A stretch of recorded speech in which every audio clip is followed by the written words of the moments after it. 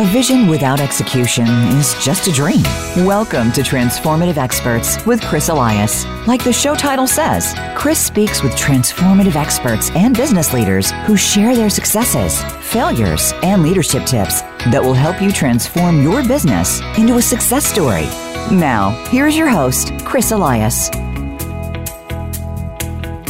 Good morning, everyone. I'm Chris Elias, and welcome to Transformative Experts. We've got a great guest with us today. Jennifer Brazier is with us today. She is the author of From Cubicle to Cloud. Good morning. Good morning, Jennifer. Hi, Chris. How are you? It's such a pleasure to be here today. Oh, it's great having you with me. Sorry, I'm feeling a little tongue-tied this morning. It's too much going on, not enough time. Anyway, it's good to have you with us, and for the listeners, I've asked Jennifer to join us because she is a great example of what it's like to make a decision. Let's call it midlife, to step out of what I would call maybe a traditional business world and go out there and build your own thing. I'm not going to go into too much details. I don't want to steal your thunder here. But we talk a lot about success, and people choose to be successful. They choose to do things, and Jennifer is a great example of that. So, Jennifer, for our audience who may not know you, may not be aware of your book, give us a story. How did you get to where you are today, and where is that? Wow, such a big question and so many different answers to it. But really, for me, I'm a believer in sharing the journey. I think that if you hear my bumps and bruises and you understand what my motivations were, then perhaps you can grab onto a piece of that and say, ooh, that sounds like me. Maybe that would work. And back when I was starting Complete Controller, I was in my mid-30s. I had 3 teenage kids at home. And I was driving to clients to go serve them as an outsourced controller. So just helping them with, hiring their accounting staff and looking at their reports and all this good stuff. Well, I'm hours for dollars. I am stuck in this traditional method where I'm driving out to see them. I'm charging them for my time. I'm driving home. If I'm taking a day off to spend with my kids, I'm not making money.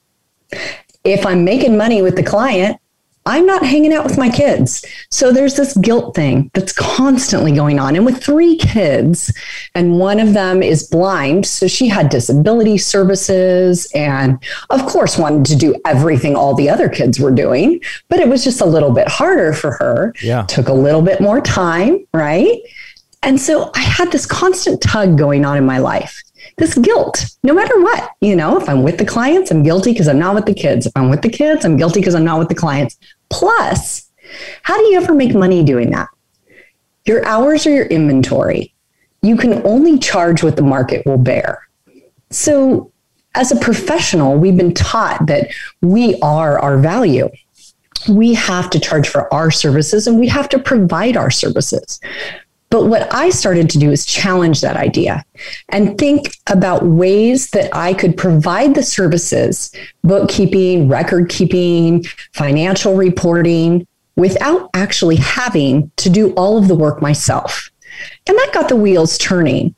But it took having a client come to me with a need to really start the business. And this client, he was a self-storage management company.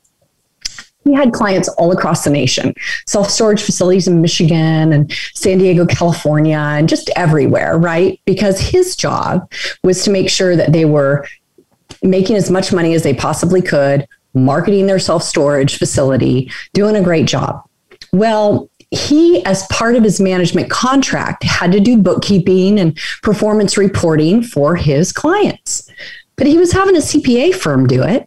The CPA firm's looking at this work as low revenue, no fun, put it on the back burner. He's getting his reports back a month or 2 after the fact. He's looking bad to his clients. He comes to me and says, Jennifer, I wish you could do all of it. You do such a great job with our company. If you could do it for all the self-storage facilities, that would be fabulous. But I can't afford to fly you out there. You can't do it.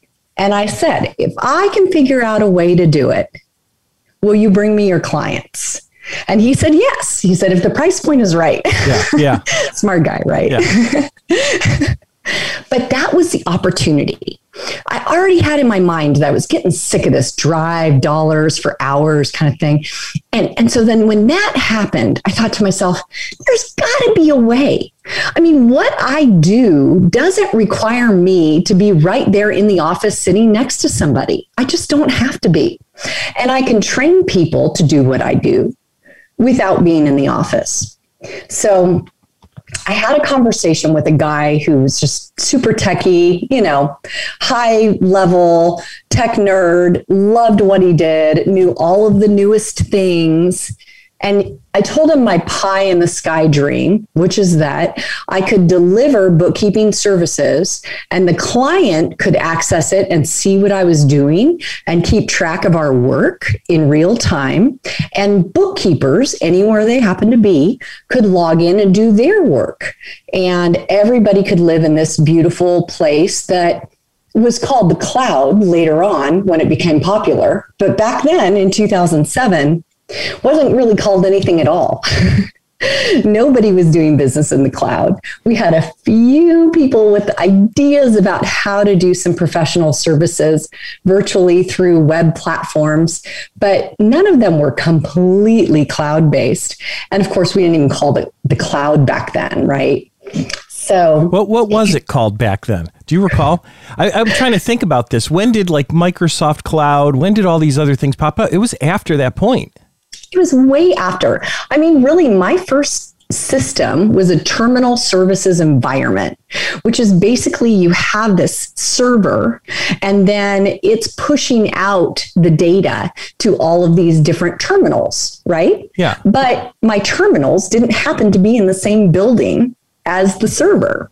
They happened to be remote. And so then the server was accessed through remote desktop. So that was the old original configuration. Yes. Long before virtual machines and, I remember those days. We used to call them wide area networks, right? They're closed wide area networks that, those kind of became what's known as a VPN now, the virtual private networks. And you would have a special login and it was as though you were on the computer that was remote. And you usually had to have a special line, but maybe not by the time you were doing it.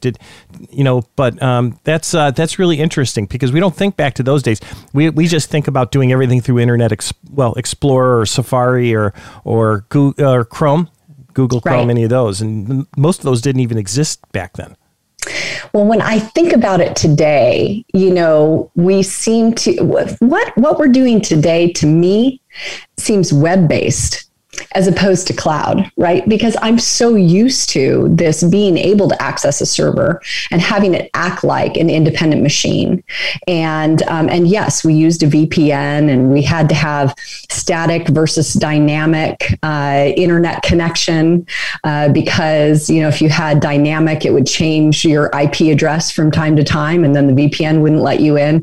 There were just all of these, little nuances that went with it back then. And people weren't doing it all that much. Larger and mid-sized companies were. And thankfully, my guy came from a school district. So he had a budget to be able to play with this type of configuration. And he had created it for his school district with his teachers and stuff. And so then that had allowed me to leverage his knowledge to get in there and have him create something for me. Less robust, less expensive, but with those same qualities, being able to let people in and keep the security really strong. So I go back to my client, the self-storage property management company, and I say, I've got it. I can do this for you. We can do accrual basis, pay the bills at the site. We can teach the staff at the site how to count the cash drawers. We can interact with the POS system. We can download the data, import it into the QuickBooks file. We can connect directly to the bank accounts. We can manage the merchant account, and we can do it all for $500 a month. And he's like, sold. 20 clients, brought them all in within, several months so that we could onboard each one carefully. And thank heaven for that. It's really good to have that first seed client, right? Because then you're going to get paid. Yeah. Not everybody has that advantage. And I was so fortunate that he saw the light and he wanted to do it. And it made sense for him because at that price point, he just baked it right into his contract. And then we were off and running, right? Poor guy, though. I did have to cut my teeth on his clients because they were my first clients, Well, yeah, we all, anytime we start something new, there's always that group that is the beta, whether they know it or not. Amen. Oh my goodness. There were some things that happened that were just bumps in the road, but then there were really learning situations, where I realized that I had gaps in my processes and that because I wasn't there at the location or interacting directly with the owners of the facility on a day-to-day basis, there were questions that didn't get asked. There were documents that didn't get sent over to us. And one of them was a property tax bill. And as you can imagine, a large self-storage facility, the property tax bill is not anything to laugh at. Yeah. Yeah. And when those don't get paid, the penalties are horrible. Oh my goodness. It was devastating. And that was one of those lessons that I didn't get to keep the client. They're like, this isn't quite working for me.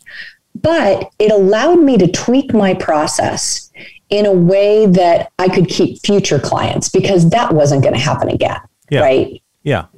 So the process started to build. I started to take these clients that I was driving to go see and say, hey, listen, come on board. Here's my package. Here's your options. This is what we can do for you, but I'm not coming out anymore. And I think that's an important point in every entrepreneur's journey is where you decide to finally just cut those bread and butter clients out and you're going to leap. It's time. And for me, they were paying the bills, right? So It was a big deal. Yeah, it's hard to walk away from some of those, and I think about it, and I still have one, which was one of my first clients, but I love them so much, and I love working with them so much. I don't see ever stopping. It's a great organization, but there are many others that were when starting out, kind of admittedly, I'm not sure I knew what I wanted to do when I started on this path, right? We started with kind of consulting and had a general idea around strategic planning, better execution, et cetera. But yes, those first clients, they were instrumental in getting me up and running. But today, the bread and butter looks very, very different than it did back then. And if I were still with those clients charging what I was charging, that would be a whole different story. We have to grow. We have to move beyond.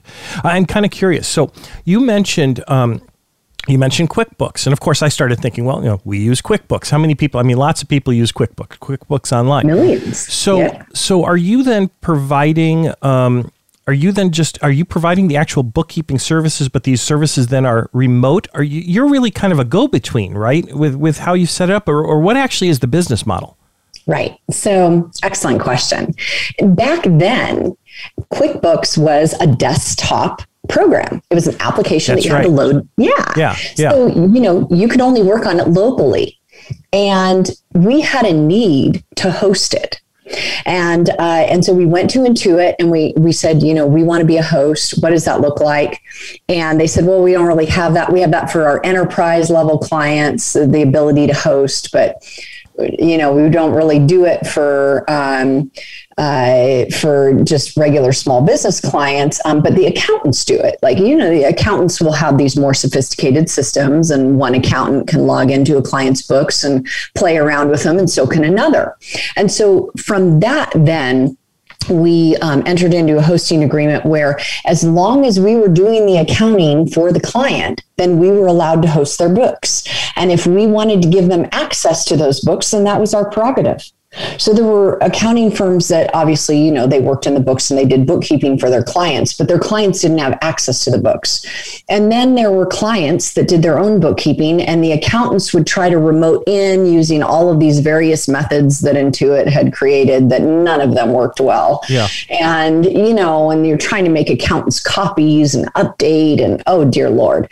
So what we did is we created a solution where everyone could be in the books at the same time or separately, but everyone had access to them. So the key to my solution was transparency. Let's stop making it so that if your accountant is doing your bookkeeping, you can't see what's going on. Or if you're doing your bookkeeping, your accountant can't hop in there and guide you and see what's going on. And so now we have this full team collaboration.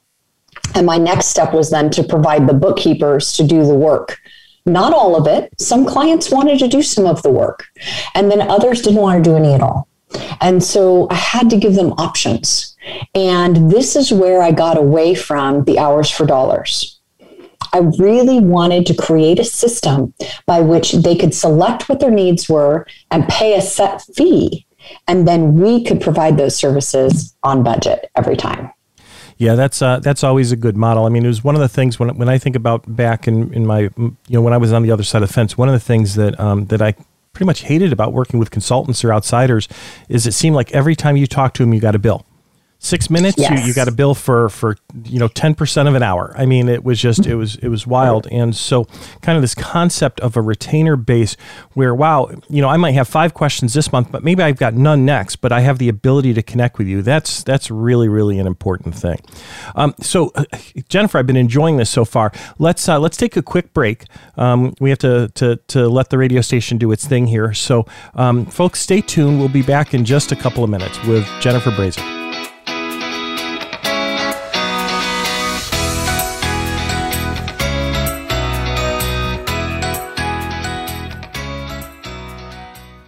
Become our friend on Facebook. Post your thoughts about our shows and network on our timeline. Visit facebook.com/Voice America. True results happen where culture meets execution. The Execution Culture, co-written by our host, Chris Elias, is designed to make your company smarter, faster, and stronger by sharing real-world advice on culture, leadership, and execution. It's time to transform your business with the help of the Execution Culture. The book is available now on Amazon. Click the link on the show page.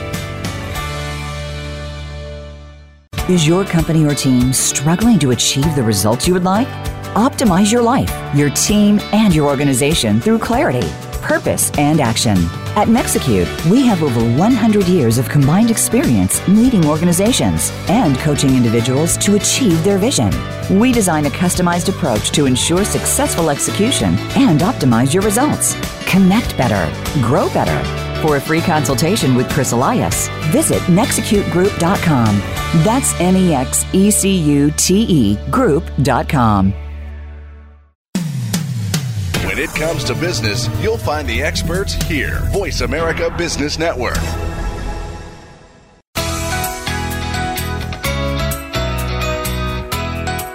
This is Transformative Experts with Chris Elias. If you have a question or a comment about the show, please send an email to listener@transformativeexperts.com. Now, back to Transformative Experts. And we're back with Jennifer Brazier. So Jennifer, this path has been fun for you, and one of the things that we might be thinking, right? Some of the listeners might be thinking is, well, you must have had like some great pedigree. You must have had a whole bunch of money. I mean, how do you just start something like this? Who was behind you? And so I'd love it if you'd share a little bit about how you get something like this going. Yeah, absolutely. And I think it's so important for people to know that you don't have to have been the CEO of a big company. You don't have to, be a PhD. You don't even have to, have investor funding in order to chase your dream.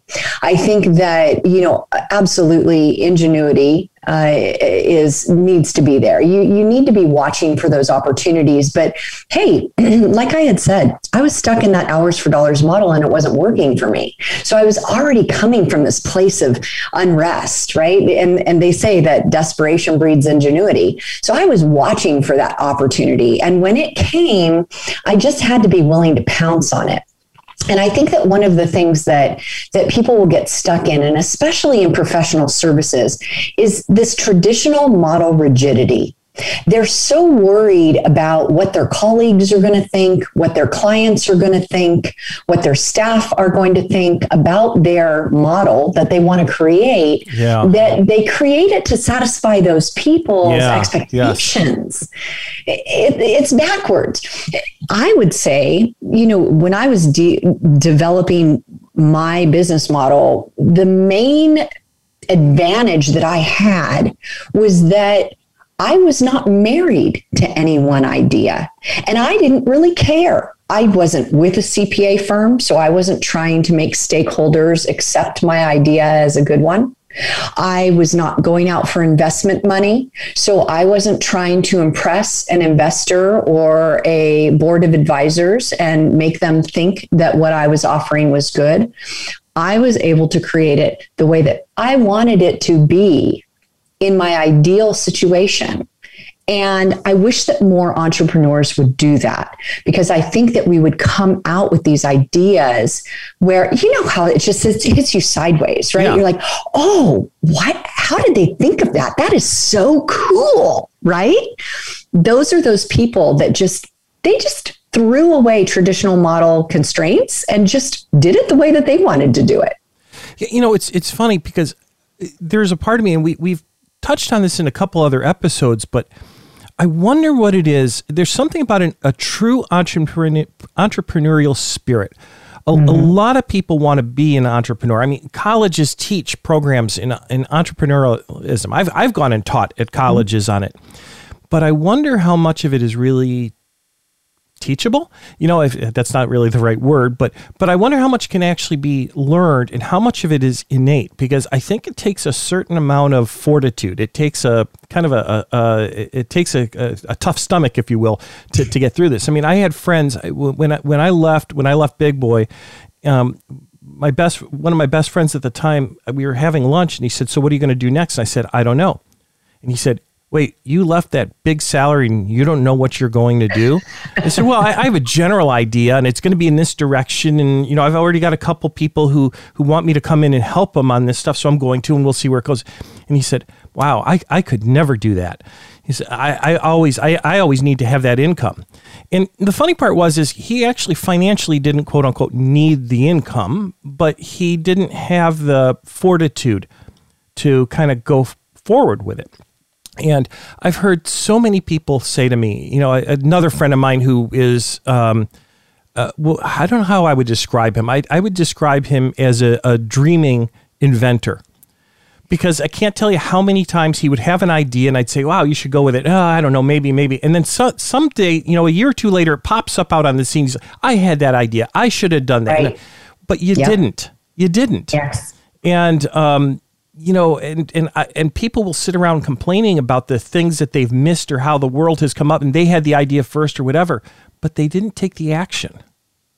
It's so important to recognize that. And I talk about this in my book, how the difference between, somebody who has a great idea and an entrepreneur is that when an entrepreneur has a great idea, they research it, they test it, they build a model, they start talking to people about it, they start figuring out what the financial side of it looks like, they start putting processes in place, and they're getting this whole thing rolling. I mean, you give an entrepreneur 24 hours, they can start up a company with the Secretary of State, get things rolling, have a tax ID number, have a bank account open the next day, and they are bringing in revenue as soon as they possibly can, if it's a model that works. They're not afraid to test it. They're not afraid to play with it, not afraid to tell as many people as possible what they're thinking so that they can get that feedback. "Oh, that's a bad idea. Oh, that's silly. Oh, did you think of this?"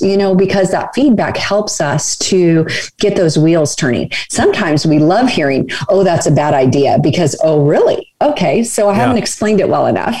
Now I have a challenge. Or it makes you go and think it and push it differently. So many people told me I was crazy for what I was doing. Yeah. I mean, I bet you heard that, especially in 2007 when this was new. There had to have been a group of naysayers, had to be a group of people that said, "Really? How are you going to pull this off? The technology will never be there." I mean, I remember people saying, "The technology will never be there. I mean, you're asking for something that could never happen." Yes. Yeah, and it's always hard to be right on the front line of something because other people, they don't know yet that can be okay. But especially in the accounting industry, because anyone who knows an accountant knows that we are not generally the people that just grab on to the newest innovation with glee and run into it without, reckless abandon. No, we analyze and we let someone else try it first. And then we consider it for about 5 year. Yeah, well, you're supposed to be conservative. How could you possibly do something new? What? Wait, you're going to take my ledger and my pencil out of my hand? What? It's terrifying. And now, of course, here's the thing. Nobody wants a pandemic. This was a really trying year last year, and especially because it so affected the small businesses that impact our economy, our growth, and even our hope. I feel like we have so much hope and so much to look forward to because we have our businesses and we're working towards something that we know is going to work if we just put in a little bit more blood, sweat, and tears. And so I feel like last year was just so crushing. But if anything came from it, it was that push toward this virtualization. And it needed to happen. We needed to get off our butts and realize that the world is going to be virtual. And if we're going to wait for the next generation to do it, then guess what? We're going to get left behind because innovation is not going to wait for us. Yeah, adversity really does create that, right? So you made a comment earlier, and the quote that came to my mind is necessity is the mother of invention. If you really think about it, you can look at points in history. I think about the Industrial Revolution. That came off of, ages of the Black Plague and the Dark Ages. And, Dark Ages led to the Renaissance. I'm not getting all my timing right. And then we moved to the Industrial Revolution. And there seem to be these moments in time where we have this catalyst that drives us or accelerates us forward. And you go through a period of time where things kind of evolve and they just kind of move. And I think business has been evolving for the last 100 years.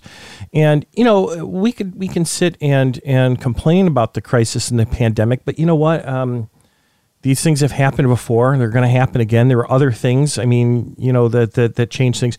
But once in a while, there's a catalyst. And if you can look at the benefit of this, the catalyst to moving forward. I had some clients who heavily resisted the idea of remote. They had people traveling all over the world, different places. A friend of mine who's a CEO of a big marketing firm, big marketing advertising firm in New York, and said he had account executives going all over the country. And you don't always know what these people are doing, but the travel expenses were huge. Right. And when we talked about, utilizing virtual for some meetings pre-COVID, we could never do that. You have to be in the room with these people. You can't do this stuff. But yet here we were forced to do it. And he told me recently, he said, what's happened is I've now determined who my movers and shakers are because they're the ones that have filled their schedule and are still working with clients. And I've got others that are twiddling their thumb 2 days a week. So guess who's not going to make it? And I promise you, we're not going back to the travel like we used to after this. Right. The only time you're going face to face is when it has to be face to face.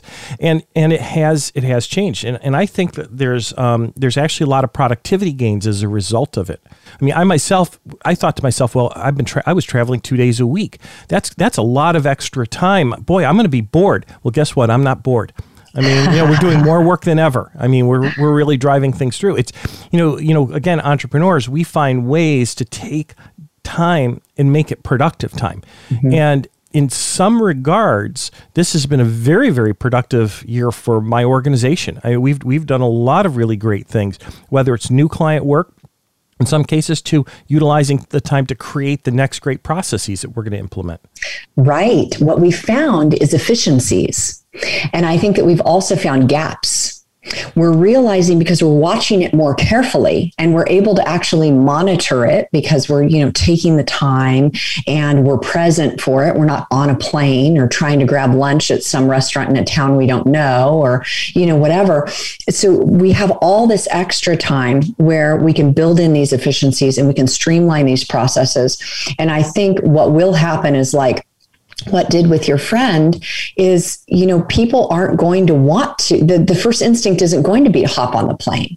The last thing you will do is hop on the plane if that's what you have to do to save the deal. And it's worth it. So there'll be a return on investment, analysis before hopping on planes, right? And relationships we're realizing can occur in this virtual environment. You and I can see each other. We can understand each other's needs. We can talk about our hopes and our dreams and how we might be able to help with that. And also, I think that the money is going to be spent very differently. I think we're going to realize profits because we're not flying people everywhere, because we're not paying for hotels and meals and all of these things. But it's what companies do with those profits that's really going to matter. And I really feel like we need to be focusing those in on training, on monitoring KPIs, systems, so that we can monitor KPIs, and on communication. I think that we're going to find as we go into the future that communication will become more multi-channel. I mean, imagine when, we just had the telephone and then we added the fax machine. Oh my God, we added the fax machine. And then we added the email, right? So now we've got 3 channels. Wow, what are we going to do? We're literally doing business in real time now, right? Yeah. So now what's going to happen is we're going to add other channels. Gone will be the days of, emailing a newsletter to clients so that they can pick through it and determine what it is that they are interested in reading about. And we'll become more focused. So we're going to be delivering information to people via apps, via text, apps that act like text, like Slack. Via email still, absolutely. We're going to be dropping things to people and picking it up in real time. We're going to be interacting on interactive documents, just like, Google's been giving us and Microsoft's been giving us. Although there will be this very rapid adoption of these types of tools. And then at the same time, there will be rapid adoption of project management tools so that we can manage the KPIs behind it all and determine what is truly working and what isn't. And I think it's going to take us even to that next level.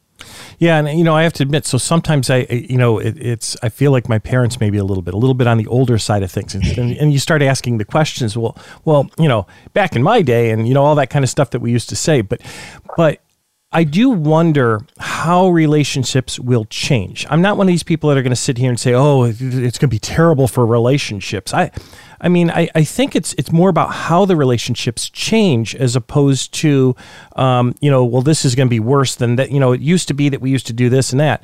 I joked with somebody the other day that when I was young and we would date, you would pick up a telephone, your landline, and you get on it, and then your parents would be yelling you to get off because somebody else had to use the phone and all that kind of stuff. But if anything, you went and saw somebody. Now today, whole conversations get carried on through text, and it'd be really easy to say, well, how is that affecting things, and how can they possibly get here or there?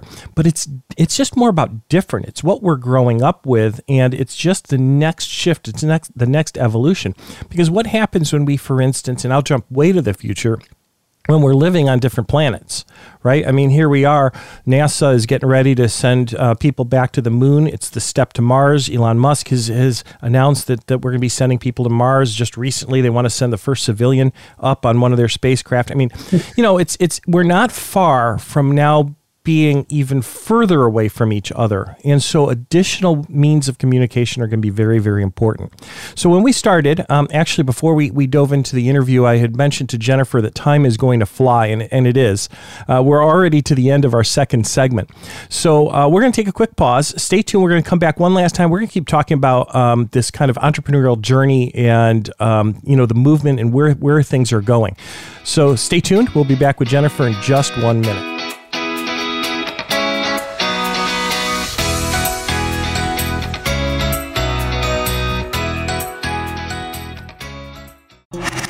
Voice America is on your favorite smart speaker. If you have Alexa or Google Home, go ahead and give us a try. Hey Alexa, play Finding Your Frequency podcast on TuneIn. Is your company or team struggling to achieve the results you would like? Optimize your life, your team, and your organization through clarity, purpose and action. At Nexecute, we have over 100 years of combined experience leading organizations and coaching individuals to achieve their vision. We design a customized approach to ensure successful execution and optimize your results. Connect better, grow better. For a free consultation with Chris Elias, visit nexecutegroup.com. That's NEXECUTE group.com. True results happen where culture meets execution. The Execution Culture, co-written by our host, Chris Elias, is designed to make your company smarter, faster, and stronger by sharing real-world advice on culture, leadership, and execution. It's time to transform your business with the help of the Execution Culture. The book is available now on Amazon. Click the link on the show page. When it comes to business, you'll find the experts here. Voice America Business Network.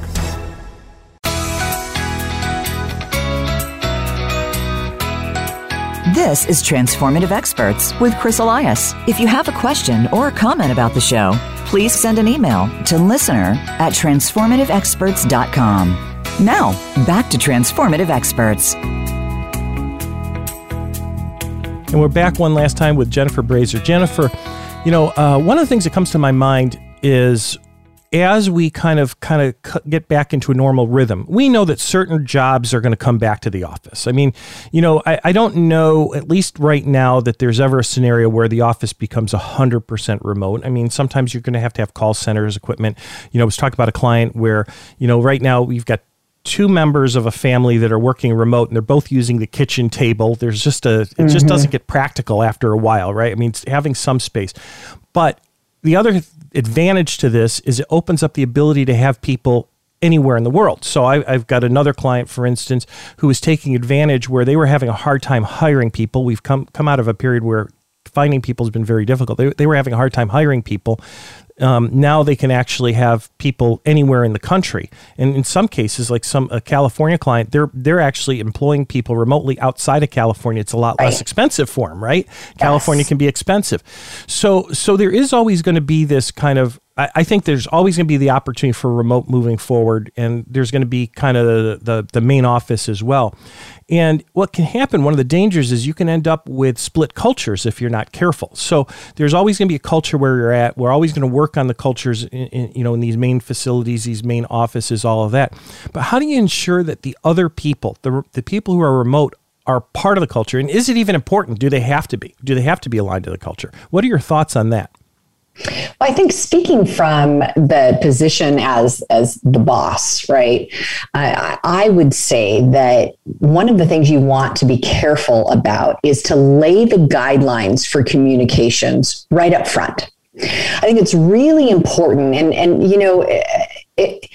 you can have this 24/7 world start to emerge, right? Because you've got maybe you have people working in New Zealand, you have people in the UK, you have, some folks in Singapore, and then you have people in the US. Now we happen to be a US based business only, but all of those are potential. So it's not just that you could be in California and you could hire someone in Wyoming, at half the price, or give them what you would pay in California and get a caliber of person that's so much greater.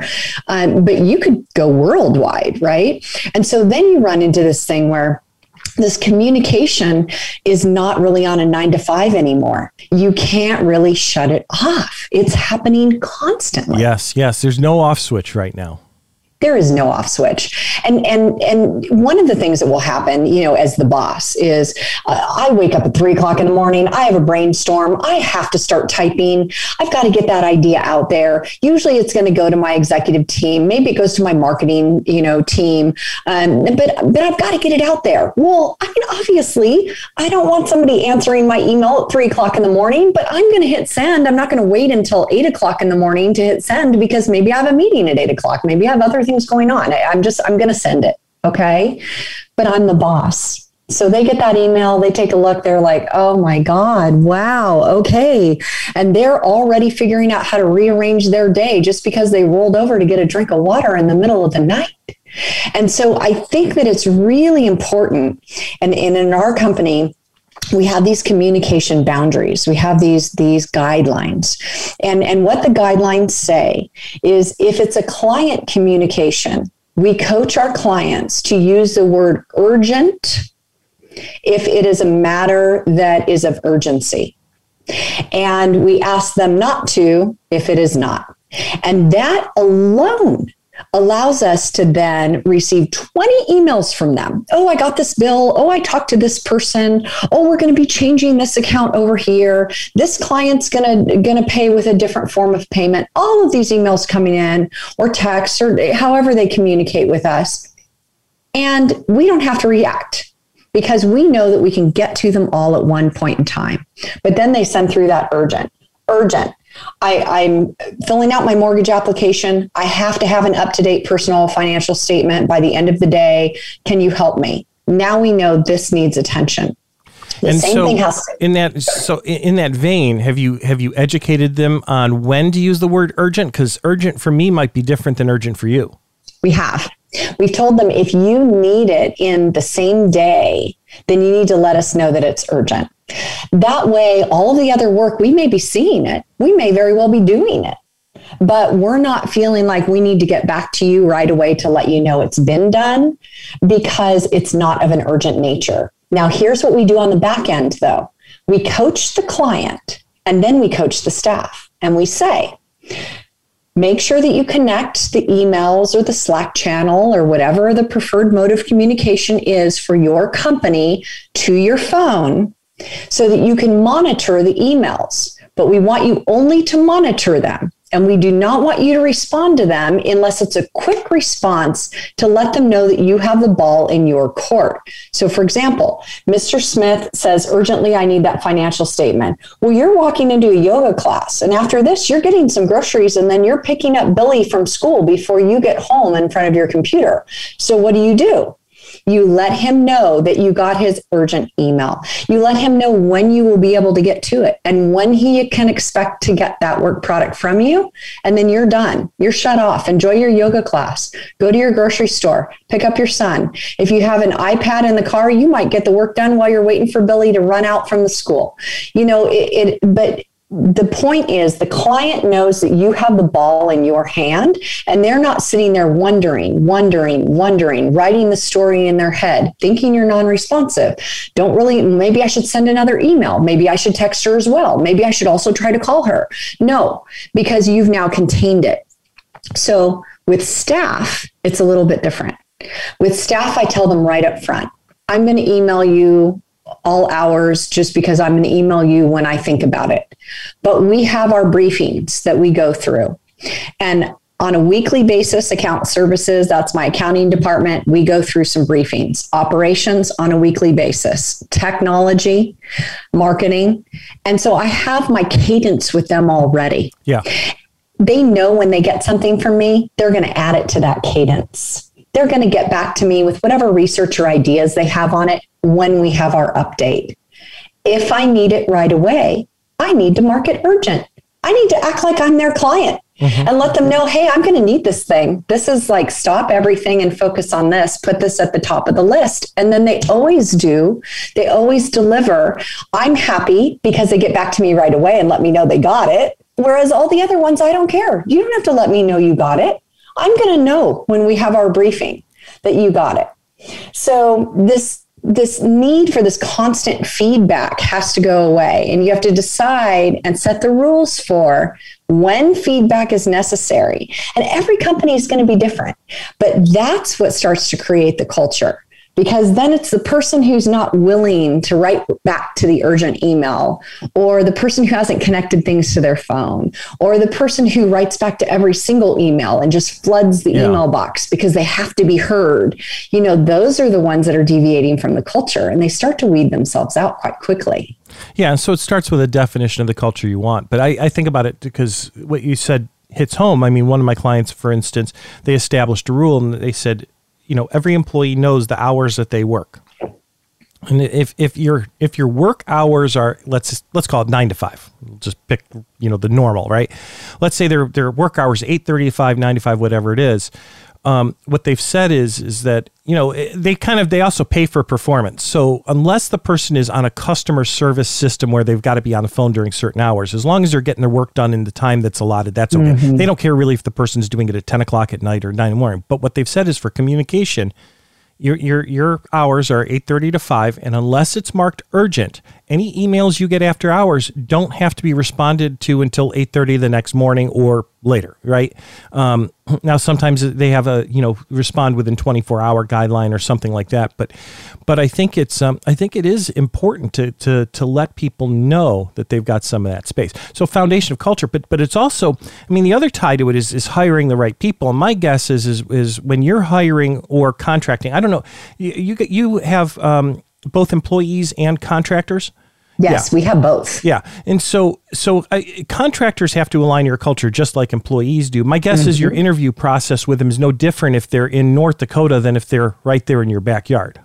Exactly. Yes, they have to jump through all of the same hoops. And one of those hoops, it's a little bit different, is, they submit their resume. We take a look and see if we like what we see. We have certain criteria. And then we actually point them toward our website, and we ask them to take a look at our company and let us know 5 reasons why they feel that we would be a good fit for them. And if they don't bullet their answers to show us there are 5, if they don't get it back by the time that we ask them to get it back by, if they get it wrong and they do the opposite, then we know they didn't read the request carefully. Mm-hmm. And we can see a lot from just that little bit of research that we have them do. Yes. Yeah, and it's a really interesting way to test them.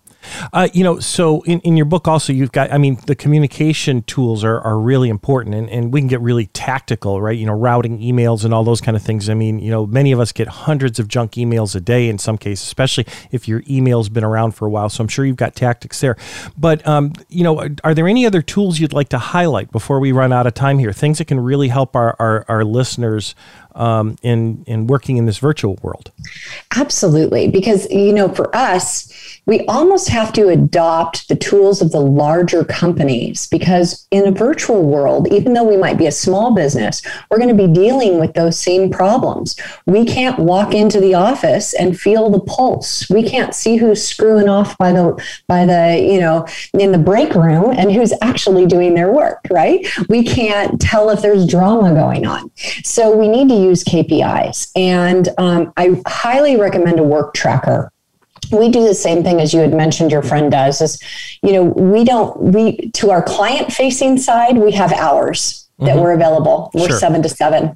But on the staff facing side, we're work product driven. So I don't care when you do your work, just as long as you're available to your clients for urgent requests during those hours and you're getting your work done. And so we're looking at KPIs, and we run a work tracker so that we can measure the hours that they're reporting to us versus the hours that they're actually tracking on the cloud. So how does that work?